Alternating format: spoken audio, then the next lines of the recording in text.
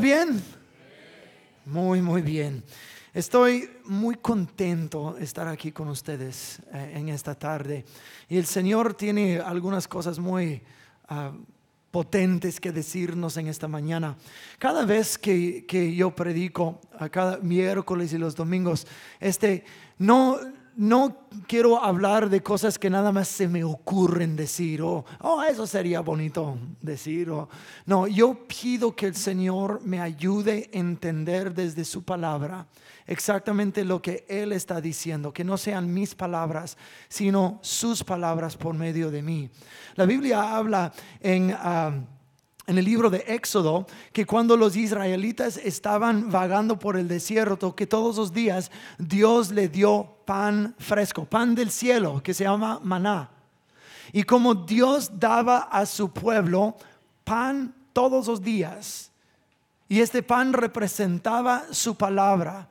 El mismo Moisés dijo: yo les he dado pan del cielo para que ustedes supieran de que el hombre no vive solo por pan, sino por cada palabra que sale de la boca de Dios. Entonces cuando yo subo a predicar, he estado pidiendo al Señor maná fresca, pan fresco de su palabra para nuestra congregación. Eso fue un buen lugar donde sí, amén. Ok. Dile a la persona a tu lado, dile: yo lo recibo. Yo dije que a la persona a tu lado, no a mí. Ok. Mientras estuve orando en esta semana pidiendo que el Señor me ayudara a entender qué decir, que predicar hoy en día, estamos en este año de espera, que el Señor nos ha hablado proféticamente que este año es un año de espera y que nos está engrandeciendo en nuestra vida personal para poder recibir más de lo que Él está por hacer. Y hay varios temas que todavía necesito tocar en cuanto a adoración y servicio y todo eso. Pero el Señor no me deja dejar de tocar el tema de leer la Biblia. Ok, muy bien. A ver si estaban despiertos todavía. Mira, no soy el mejor predicador del mundo, pero no soy tan aburrido para que se hayan dormido. Yo siento en mi espíritu que Dios está retando a nuestra congregación a leer la Biblia. Muchas tradiciones nada más se dejan llevar por lo que el pastor dice, el pastor o el líder, el sacerdote, lo que sea. Nada más dicen: pues el pastor lo dice, ha de ser verdad. Mira, yo trabajo muy duro para que todo lo que yo diga se alinee bien con la Biblia. Y pueden confiar las cosas que digo, pero yo quiero que ustedes estudien la Biblia por sí mismo. Deja que Dios te hable por medio de su palabra. He escuchado a una persona una vez decir: cuando yo oro, yo le hablo a Dios, pero cuando estudio las Escrituras, yo me callo y permito que Dios me hable a mí. Hay algo sobrenatural que pasa cada vez que nosotros nos acercamos a la palabra de Dios. Eso no solamente es una Biblia histórica, un libro de antigüedad. Eso es la palabra viva y eficaz del Señor. Y hay algo sobrenatural, hasta algo místico que pasa cuando nosotros comenzamos a estudiarla.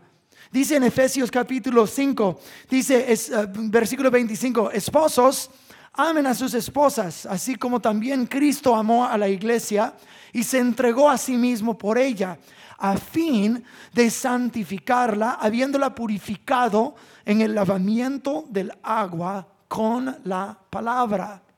Hay algo de la palabra de Dios que nos limpia.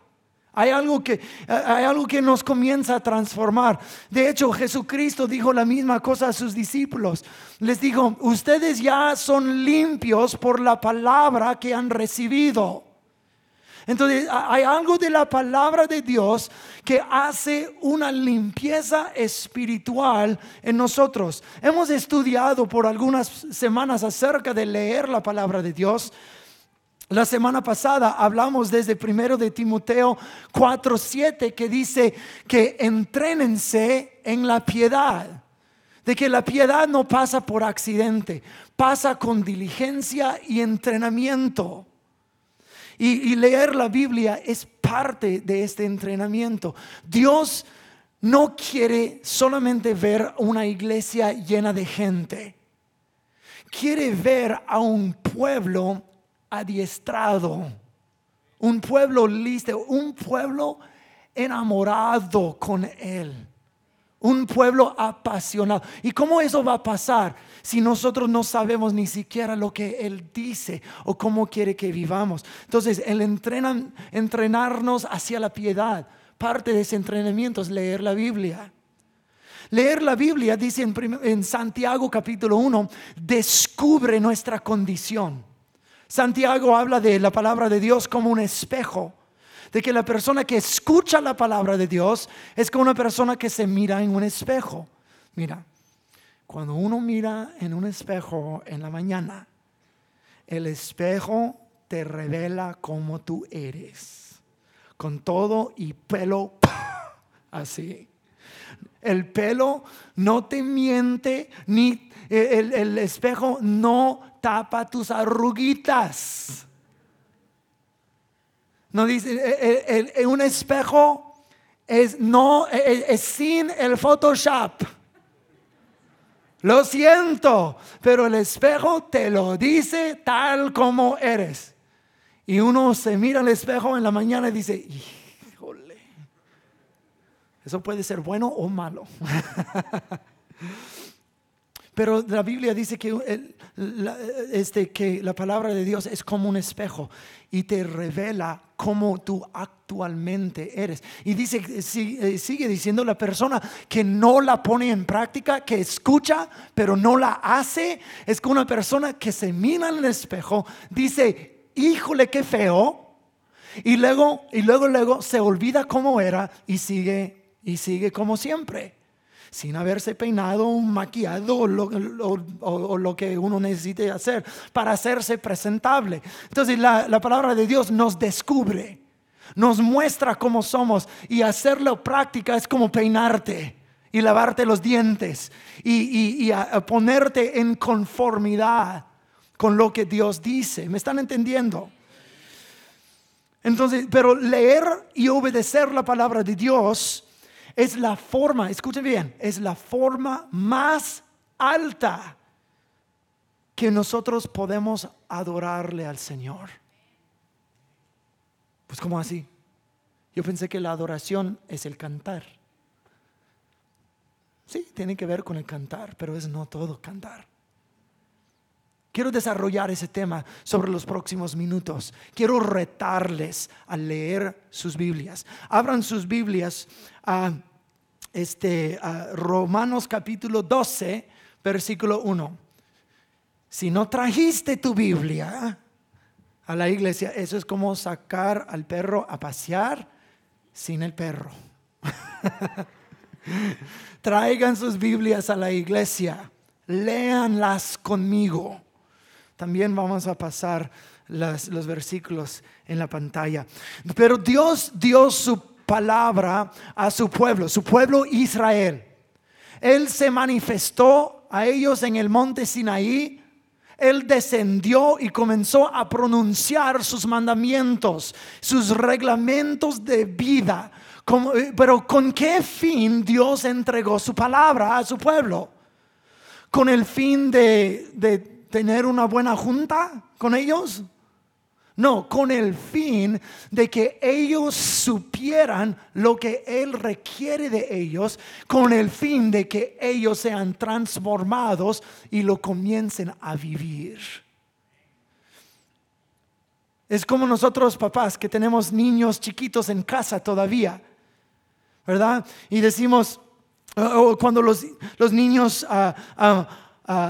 hacen algo o nos confían y lo hacen con buena actitud, me alegro. Eso eso nos honra. Niños, pónganse los zapatos.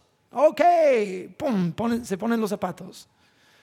Pero yo he tenido que retar y hasta regañar a mis niños porque yo les digo, pónganse los zapatos. ¿Por qué? O sea, porque quieren saber si vamos o qué vamos a hacer. Y dije, papi sabe, ponte los zapatos y confíame, ¿verdad? ¿Quién tiene niños que hacen algo parecido? ¿Por qué? ¿Por qué yo dije? O si vamos manejando a un lado y eso me ha pasado antes. Yo tengo mi niño mayor, tiene 12 años y digo que vamos a ir a tal parte y dice, pero papá, es por allá. Y yo le hago así. Yo sé, hijo. Papi sabe, solo confía lo que yo digo. La Biblia dice, uno de los 10 mandamientos, honrarás a tu padre y honrarás a tu madre, ¿verdad? ¿Y cómo es la mejor manera que nosotros podemos honrar a nuestros padres? Por respetarlos, por hacerles caso, obedecerlos, por no hablar mal de ellos, de ayudarlos cuando necesitan. Mi mamá me llamó en esta semana y dijo, he tenido un tiempo muy estresante. Sus papás, mis abuelos están envejeciendo, se están enfermando y ella tenía que tener mucho de este cargo sobre ellos. Y me dijo, estoy tratando de vender mi casa y arreglar cosas en mi casa. He sido muy estresante y no sé qué más hacer. Necesito tu ayuda. Y que le dije yo, mamá, soy muy ocupado. No, ¿cómo que le dije eso? Dije, claro, mamá, en lo que tú necesites que yo haga, solo dime, ahí voy a estar, te voy a ayudar. Entonces, esa es una forma de respetar y honrar a nuestros papás, hacerles casos, estar allí con ellos, por ellos. Pero nosotros tenemos más que papás terrenales. Tenemos un papá celestial también. Y los 10 mandamientos dice, honrarás a tu padre y tu madre. Pero ¿qué tal aplicar esto a honrar a nuestro Padre celestial también? ¿Y cuál es la mejor forma en que le podemos honrar? Tal vez por hacerle caso y obedecerlo. Les pido disculpas porque dije Romanos 12:1. Abran su Biblia de Mateo 7 primero. Luego vamos a Romanos 12. Mateo 7, perdón. Me adelanté un poquito. Escucha lo que Jesús dijo acerca del escuchar y hacer caso. Dijo, cualquiera pues que me oye estas palabras y las hace, será semejante a un hombre prudente que edificó su casa sobre la peña. Ok, alto ahí. ¿Qué es la peña? ¿Qué es este cimiento, esta roca, este fundamento? ¿Qué es? ¿Alguien? Bueno, sí, es Jesús, pero la primera línea lo dice, el que me oye estas palabras y las pone en práctica. Si me hacen el favor de apagar los teléfonos, los amo igual, no tengas pena. Si es Jesús, contéstame. La peña o la roca es la palabra. ¿Ok? Escuchen bien. El que es un hombre prudente que edificó su casa sobre la peña. Y cayó la lluvia, vinieron torrentes, soplaron vientos y golpearon en contra de aquella casa. Pero no se derrumbó porque se había fundado sobre la peña. Pero todo el que me oye esas palabras y no las hace, será semejante a un hombre insensato que edificó su casa sobre la arena. Cayó la lluvia, vinieron torrentes y soplaron vientos y azotaron contra aquella casa y se derrumbó y fue grande su ruina. Ahora, quiero hacer una observación de eso. Las dos personas en esta parábola escucharon la misma palabra. La diferencia de ellos no es el que fue a la iglesia y que no fue a la iglesia, o el que leyó su Biblia y el que no leyó su Biblia, el que escuchó al predicador y el que no. Eso no es. Porque dice, los dos constructores de casa, ambos oyeron mi palabra. La diferencia es en aquel que lo puso en práctica y aquel que no lo hizo. Déjame decirle así: solo porque vienes a la iglesia no quiere decir que tu vida no se va a derrumbar. Yo he conocido a gente por literalmente décadas que han ido a la iglesia, han estado bajo enseñanza y liderazgo tremenda, y todavía se desmoronan sus familias, todavía abandonan la fe. ¿Por qué? Porque la diferencia es tener la sabiduría espiritual para ponerlo en práctica, no solamente escuchar y luego salir y seguir viviendo igual. Eso no se vale. Eso no se vale. Uno puede leer la Biblia. Escúcheme bien. Uno puede leer la Biblia. Uno puede venir a la iglesia. Uno puede ir a los grupos vida. Uno puede ser parte de servir dentro de la iglesia y todavía desmoronar, derrumbar su vida. Porque uno necesita tomar lo que Dios dice y decir: Señor, transfórmame. Cambia mi manera de pensar, cambia mi manera de hablar. La mejor forma en que podemos darle honor y adoración a Dios es por medio de servirle y adorarlo, y guardar su palabra y hacerle caso en todo. Esa es nuestra adoración. ¿Cómo así? ¿Cómo es nuestra adoración la Biblia? Es porque muchas veces la adoración es mal entendida. Ahora pueden abrir sus Biblias a Romanos capítulo 12. Dice: así que, hermanos, les ruego por las misericordias de Dios que presenten sus cuerpos como sacrificio vivo, santo y agradable a Dios, que es el culto racional de ustedes. O sea, eso es tu adoración. Tu adoración es hacerte un sacrificio vivo. A lo largo del Antiguo Testamento, cuando la Biblia habla de adoración, habla de un sacrificio de sangre de animales. Eso fue la adoración del pueblo de Dios. Ahora, no estamos diciendo que necesitas ofrecerte como un sacrificio sobre tu asadora. No. Por eso dice sacrificio vivo, no sacrificio de sangre o sacrificio de muerte, sacrificio de ti, de tu corazón a Dios. Pero ¿cómo es así? ¿Cómo podemos sacrificarnos a Dios? El hecho de que estás aquí en ese momento es un sacrificio al Señor. Sacrificaste por salir en esta lluvia hermosa para venir aquí.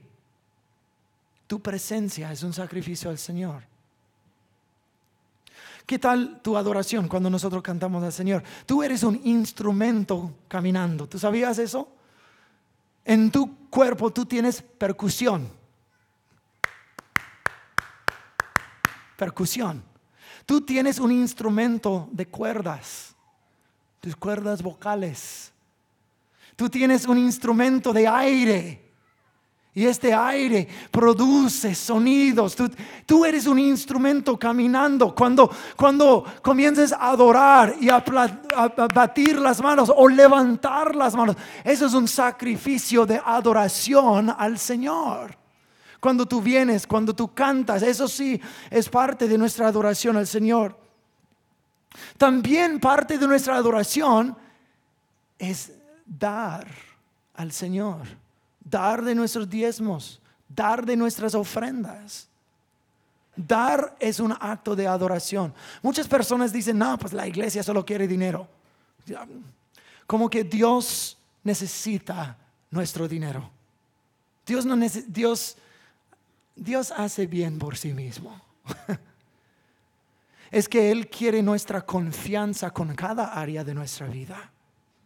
Cuando nosotros le damos al Señor, no le damos, no es un impuesto que Dios nos cobra.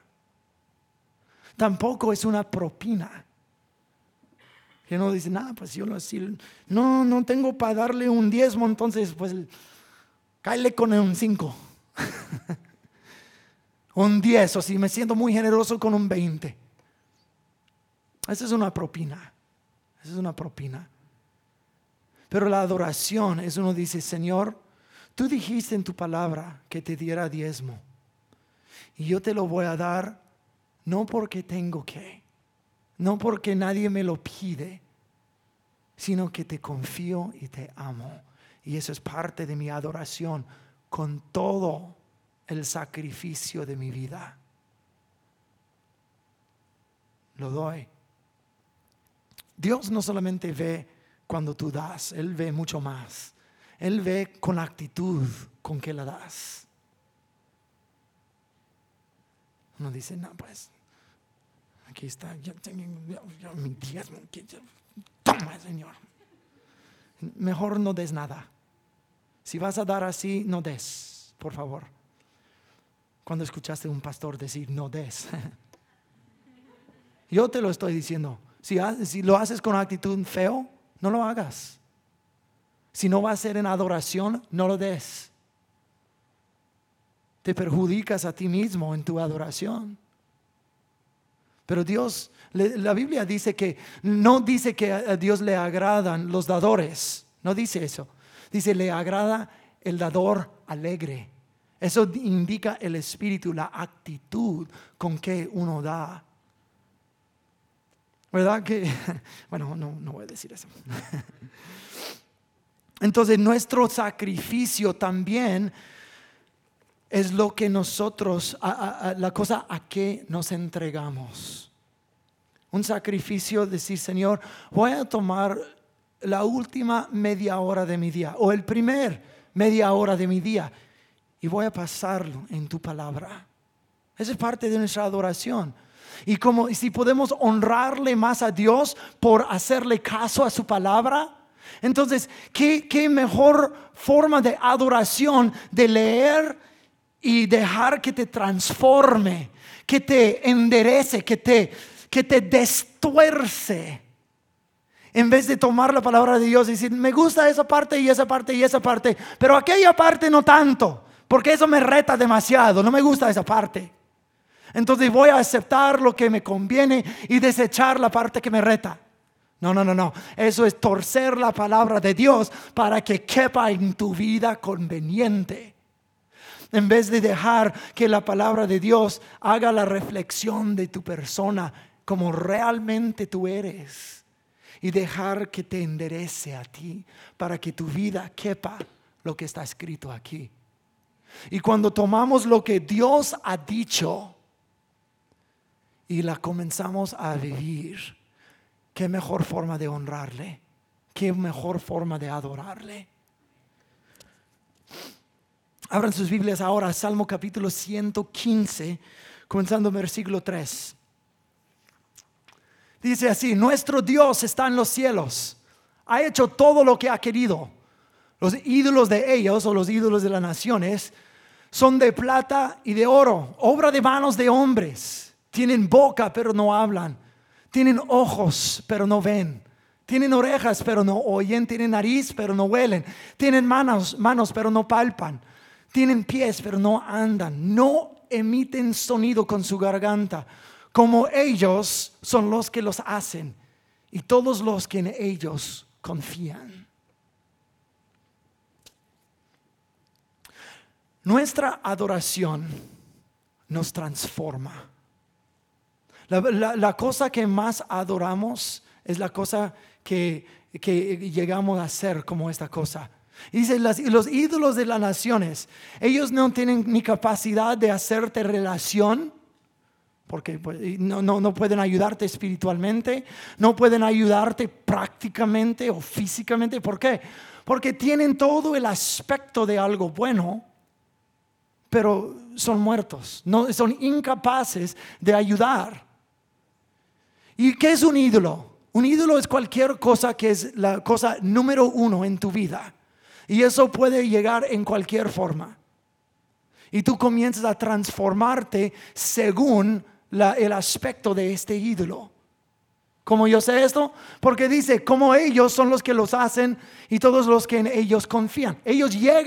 Tú llegas a ser como aquella cosa que tú adoras. Si tú adoras al dinero, vas a llegar a ser una persona acaparadora y una persona avara. ¿Por qué? Porque tu ser se está transformando a aquella cosa que es tu tesoro. Jesús dijo, ¿dónde está tu tesoro? Ahí está tu corazón.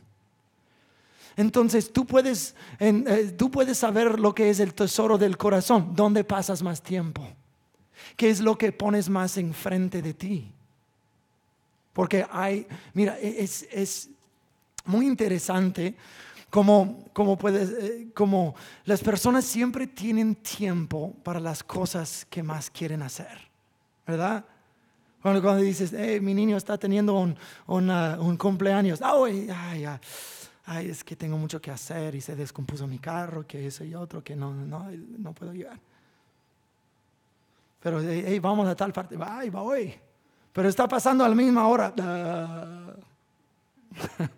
Es que donde está tu tesoro, ahí vas a estar tú.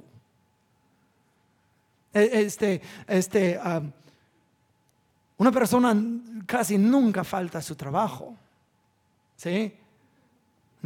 Casi nunca falta trabajo, pero cuando vamos a tener un servicio especial en la iglesia, a ver si llego.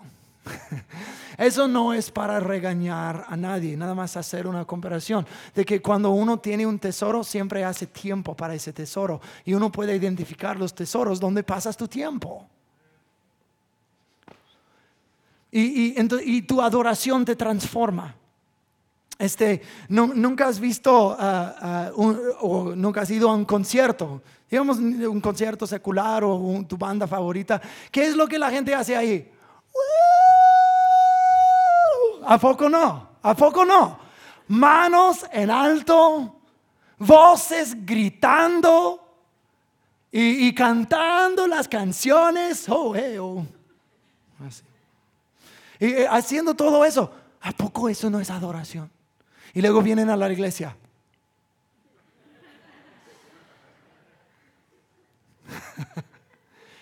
Para adorar al Rey del universo. No me ofrezco nada de mí, ¿verdad? Otra vez, eso no es para regañar a nadie, pero es para hacerte pensar qué está ocurriendo dentro de mí. Si pasas tu tiempo en las novelas, vas a ser como Jorge Antonio, ¿qué pasa? y las novelas, eso no es una predicación en contra de la cultura, en contra de televisión o nada de eso. Pero ¿qué estás poniendo enfrente de tus ojos? Programas que nada más hablan de mentira y engaño y inmoralidad y todo. ¿Esa es la persona que tú quieres llegar a ser? No. Solo me gusta mirarlo en tele.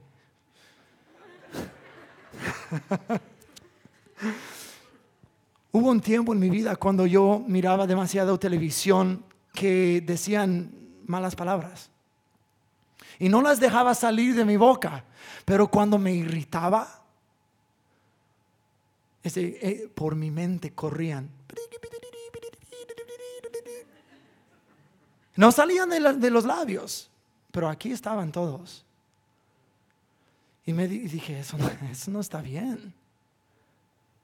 Te rodeas de amigos que nada más hablan de puras groserías, puras maldiciones, pura basura. ¿Qué vas a aprender a hacer tú? O sea, todos hemos vivido eso antes. Todos. El que corre con lobos aprende a aullar. Y yo tuve que cortar varias cosas que yo me había permitido mirar, porque me estaban haciendo daño y hasta estaban transformando mi forma de pensar, transformando mi manera de ser. Y dije, eso no es la persona que quiero llegar a ser. Pero lo que pones enfrente de ti, como ellos son los que los hacen, y todos los que en ellos confían. No voy a permitir que un tesoro que no sea de Dios comience a transformarme en su imagen. Uno llega a ser como aquella cosa que adora. Y Satanás quiere robar nuestra adoración por distraernos de la palabra de Dios y por robar nuestro afecto.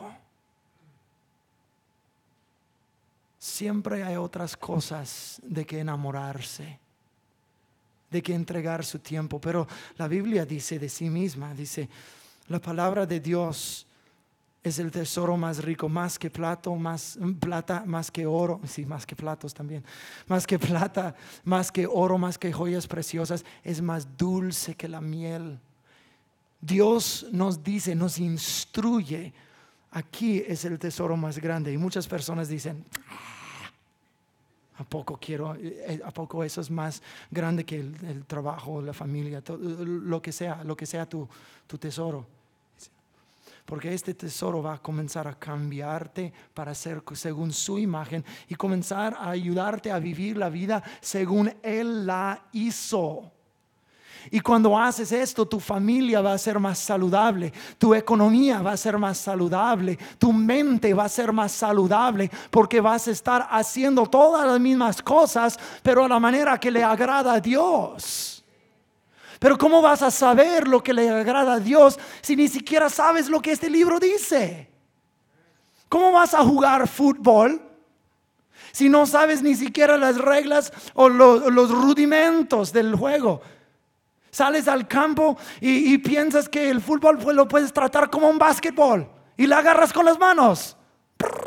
Mano, pues ¿qué hice? ¿A poco no sabes?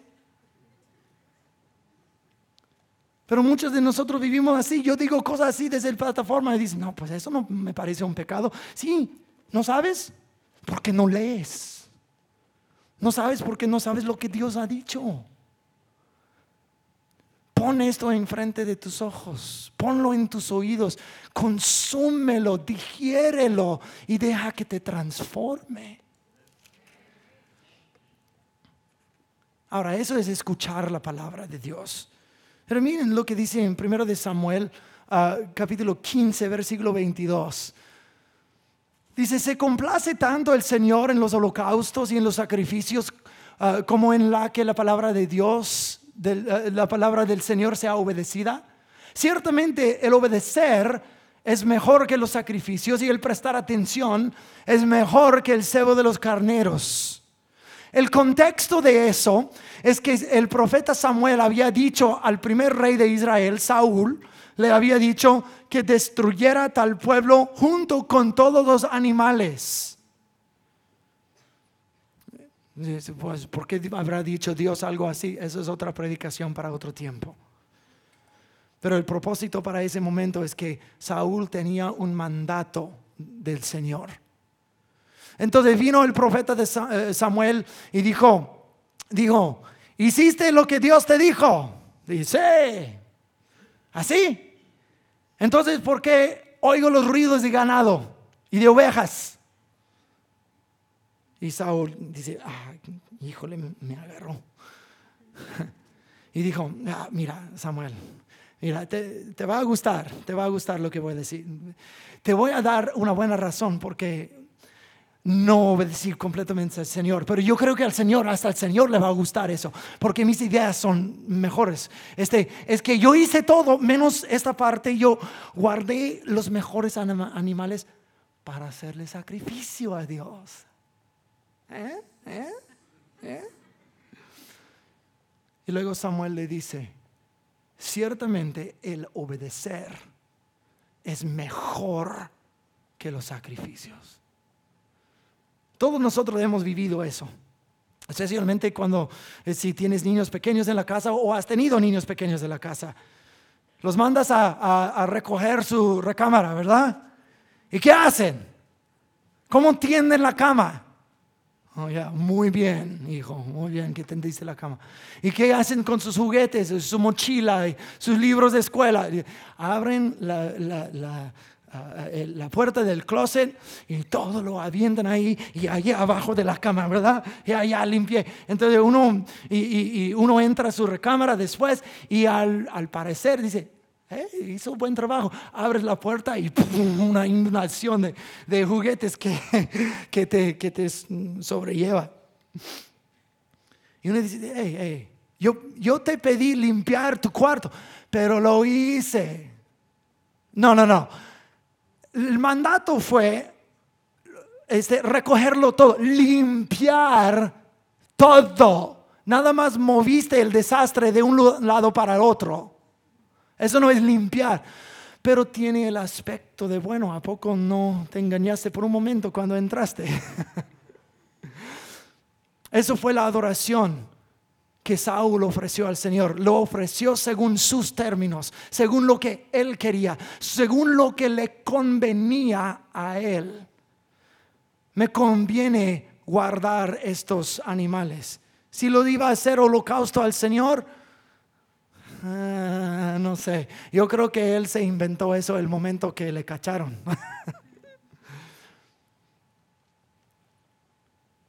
La adoración a Dios nunca es según nuestros términos. No es según lo que nosotros queremos. Es según lo que Dios requiere de nosotros. Básicamente voy a poner la traducción Pastor Kyle a este versículo. Básicamente Dios está diciendo a Saúl, sácate con tus sacrificios, come churros, Saúl. Sí, come churros es una expresión bíblica.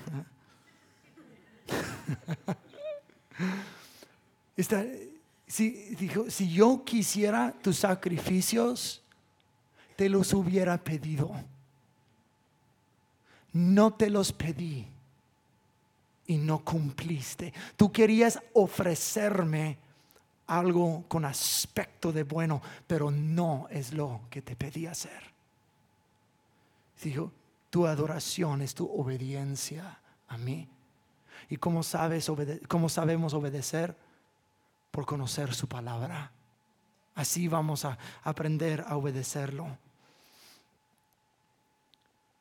Jesús mismo dijo a sus discípulos, si me amas, guardarás mis mandamientos. O sea, si me amas, me vas a obedecer. Entonces te pregunto, si hay varios aspectos en tu vida donde no estás obedeciendo lo que tú sabes es correcto, te pregunto, ¿amas al Señor? Bíblicamente la respuesta es no.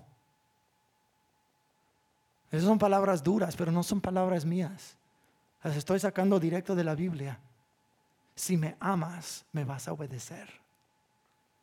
Y si solo quieres ofrecerme un aspecto de bueno, si quieres ser obediente a tu conveniencia, digo, eso no acepto, porque no es lo que he pedido. Yo he pedido todo de ti. ¿Es todo o nada? Miremos a Salmo 50. Salmo 50, versículo 13 al 15 y luego el 23. Dice, he de comer la carne de toros, dice el Señor. He de beber la sangre de los machos cabríos. Ofrece a Dios sacrificio de acción de gracias. Paga tus votos al Altísimo. Invócame en el día de tu angustia. Yo te libraré y tú me glorificarás. El que ofrece sacrificio de acción de gracias me glorificará. Y al que ordena su camino o vive en obediencia, le mostraré la salvación de Dios. ¿Qué es lo que nosotros podemos dar a Dios que Él no nos dio de lo que nos dio primeramente a nosotros? Lo que nosotros sí le podemos ofrecer. Si no le puedo ofrecer ni dinero, ni pertenencias, ni nada, porque Él me lo dio primero todo. ¿Qué es lo que sí le puedo dar que Él no tiene? Él dice 3 cosas. Puedo darte el sacrificio de acción de gracias. Puedo darte mi gratitud. Vamos a volver a la gratitud en un momento. Y luego dice, paga tus votos al Altísimo. En otras palabras, haz al Señor lo que tú dijiste que ibas a hacer. En otras palabras, le puedes brindar, le puedes sacrificar tu fidelidad, gratitud y fidelidad. Y luego dice, invócame en el día de tu angustia y yo te libraré. Podemos honrarle a Dios por invocarle cuando estamos en angustia. En otras palabras, está diciendo, confíame. Eso es lo que me puedes dar. Gratitud, fidelidad y confianza. Eso es lo que tú me puedes dar. No quiero tus pertenencias, no quiero tu dinero, no quiero eso. Yo quiero tu fidelidad, quiero tu amor, tu obediencia, tus gracias, tu confianza. Eso es lo que me puedes dar. Y eso es lo que más quiero.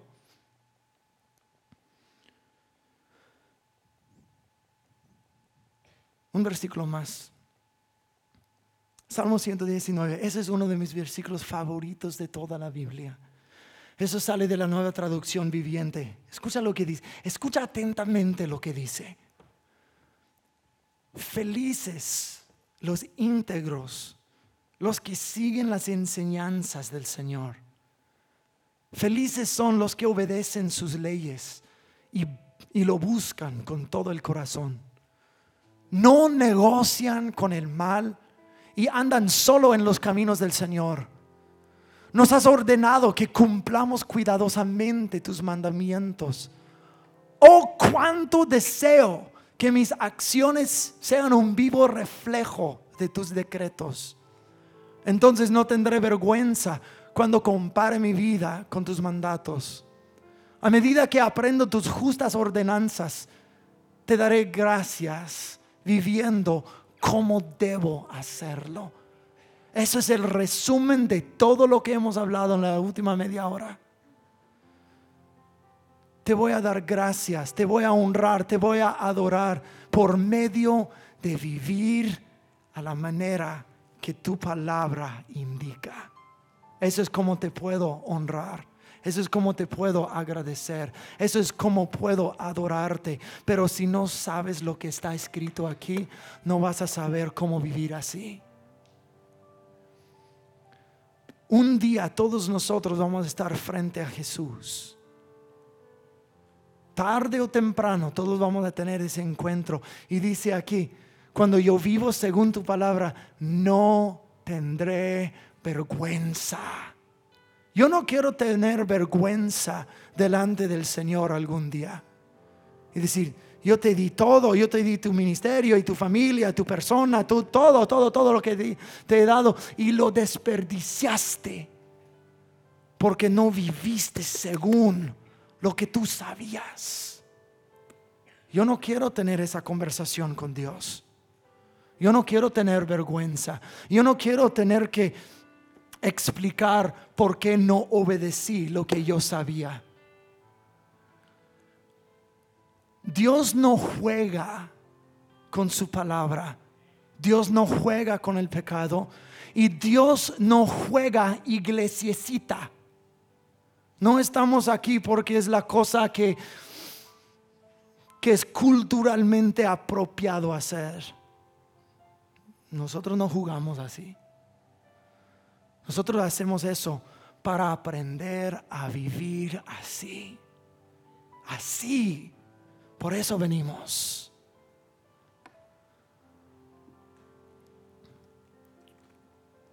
Cuando yo oro, yo le hablo a Dios. Pero cuando yo estudio su palabra, yo me callo. Yo le dejo hablar a mí. ¿Cuántas veces esta semana tú le dejaste a Dios hablarte a ti? ¿Cuántas veces te has dejado su palabra transformar su modo de pensar? ¿Cuántas veces abriste este libro en esta semana? ¿Una? ¿Dos? ¿Ninguna?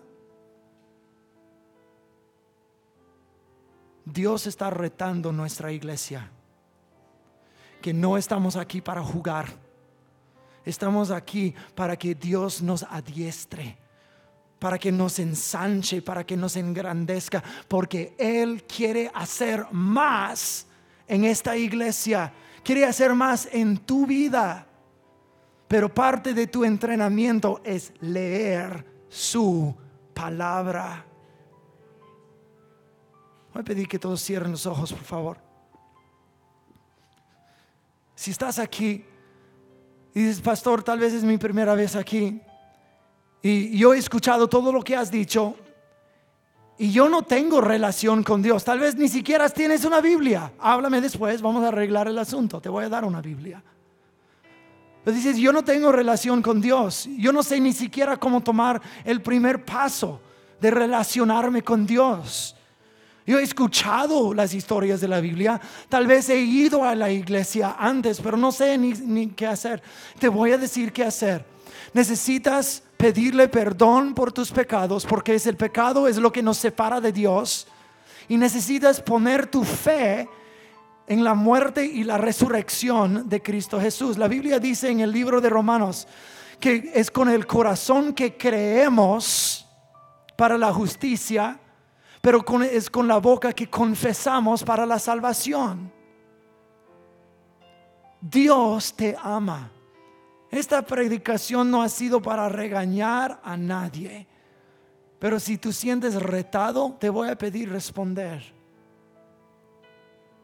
Si estás aquí y nunca has conocido a Dios, a Cristo Jesús como tu Señor y tu Salvador, y tú sabes que lo necesitas, voy a pedir que me mires en este momento, me indicas con la mano, y quiero estar en acuerdo contigo que hoy Cristo Jesús entra a tu vida.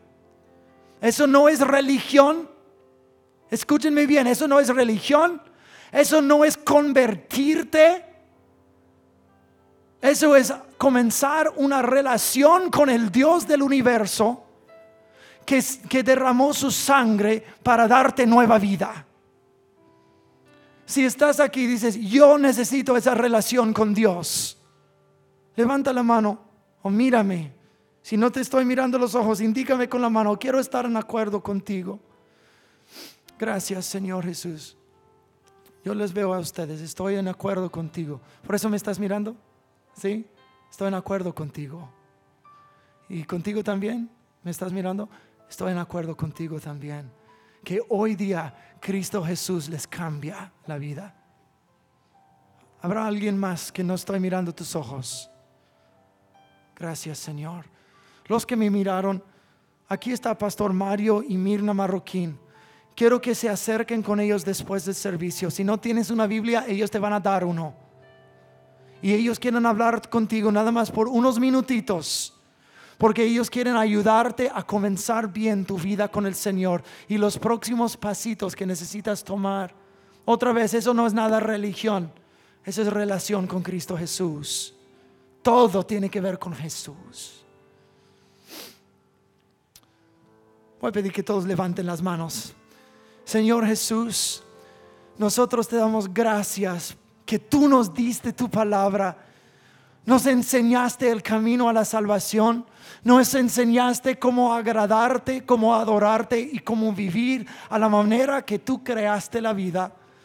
Señor, yo pido que esas palabras que hemos hablado hoy y la palabra tuya misma, Señor, sature nuestro ser y haga una transformación, que seamos transformados a tu imagen.